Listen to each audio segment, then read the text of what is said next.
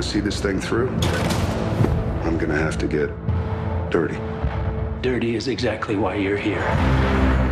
You're going to help us start a war. With who? Everyone. The first Sicario was set on the bleeding edge, as they say, of the war on drugs, the border between Mexico and the United States. The lead character was an angry but naive policewoman, played by Emily Blunt, trying to keep her moral compass in a conflict with no morality. You saw things you shouldn't have seen.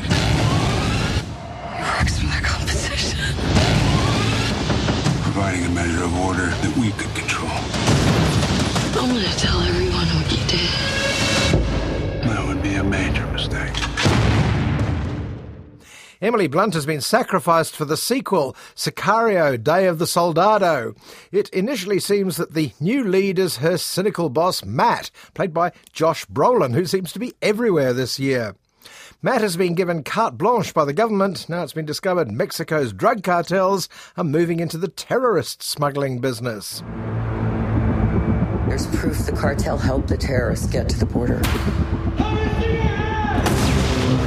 The president's adding drug cartels to the list of terrorist organizations. You can understand how that will expand our ability to combat them. Matt calls in an old colleague, Alejandro, the tortured Sicario or hitman, still hunting down the members of the cartel that murdered his family. Alejandro is the extraordinary Benicio del Toro, the real lead character of Sicario 2. Turning you loose. How loose? No rules this time.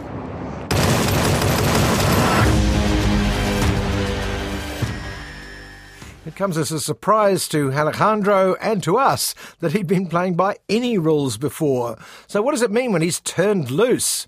In this case, it means starting a war between the cartels by kidnapping the daughter of one of the crime kingpins. How we looking? Got eyes on the prize? Roger. Prize is in the tail vehicle.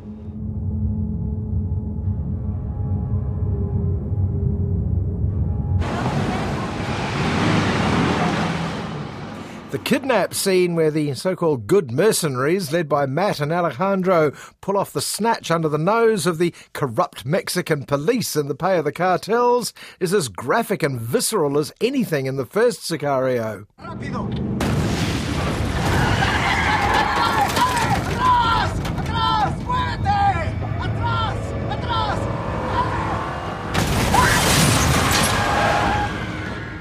The story is initially driven by Matt's even more hard-boiled boss, the great Catherine Keener, seen far too little in the film, who tells him the president is right behind his crew, playing as dirty as he needs to.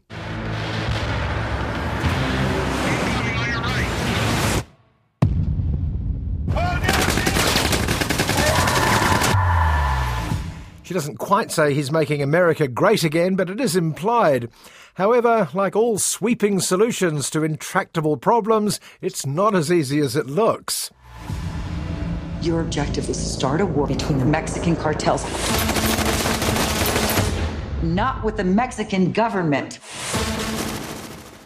And meanwhile, on the other side of the border, Alejandro's holed up with the teenaged girl he kidnapped. Despite himself, he starts seeing parallels between her plight and what happened to his own family. Who are the bad guys in this situation? I know who you are. You're the attorney whose family they killed. Not they. My father. In the last film, we saw the crime bosses at home with their families, justifying their appalling crimes with that well-worn defence, it's just business, it's not personal. But now Alejandro and Matt find themselves on different sides of a dirty war, being told to tidy up the loose ends. This girl was witness to the mission, correct? Yes, sir. We can't risk her falling into the wrong hands. Clean the scene. They want me to cut ties. You gotta get rid of her. I can't do that. Sicario 2 has many of the strengths of its classic predecessor, but there's something missing, something distinctively brutal and unforgiving. Once Alejandro was an empty husk, a fatally wounded wild animal, but now he's softening into just another Hollywood anti-hero. Don't put me in that situation.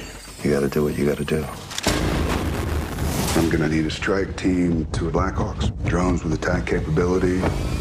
Where's the coup? Mexico. It's a fine distinction, but a telling one. This Sicario, subtitled Day of the Soldado, whatever that is certainly action-packed, with good actors and an interesting twist at the end. But it can't quite bring itself to take it to the unpalatable limit, like the original film did. And now you hunt them. Adios. This is a pretty good thriller where the original was a great one, just as Italian director Stefano Sollima is a capable technician, replacing ruthless artist Denis Villeneuve. But that said, Sicario Day of the Soldado is worth seeing for one stellar performance, if nothing else. Benicio del Toro single-handedly justifies another sequel, I think. But next time, turn him loose. You have no reason to trust me. But trust in me is how you're gonna survive. Good luck. Luck doesn't live on this side of the border.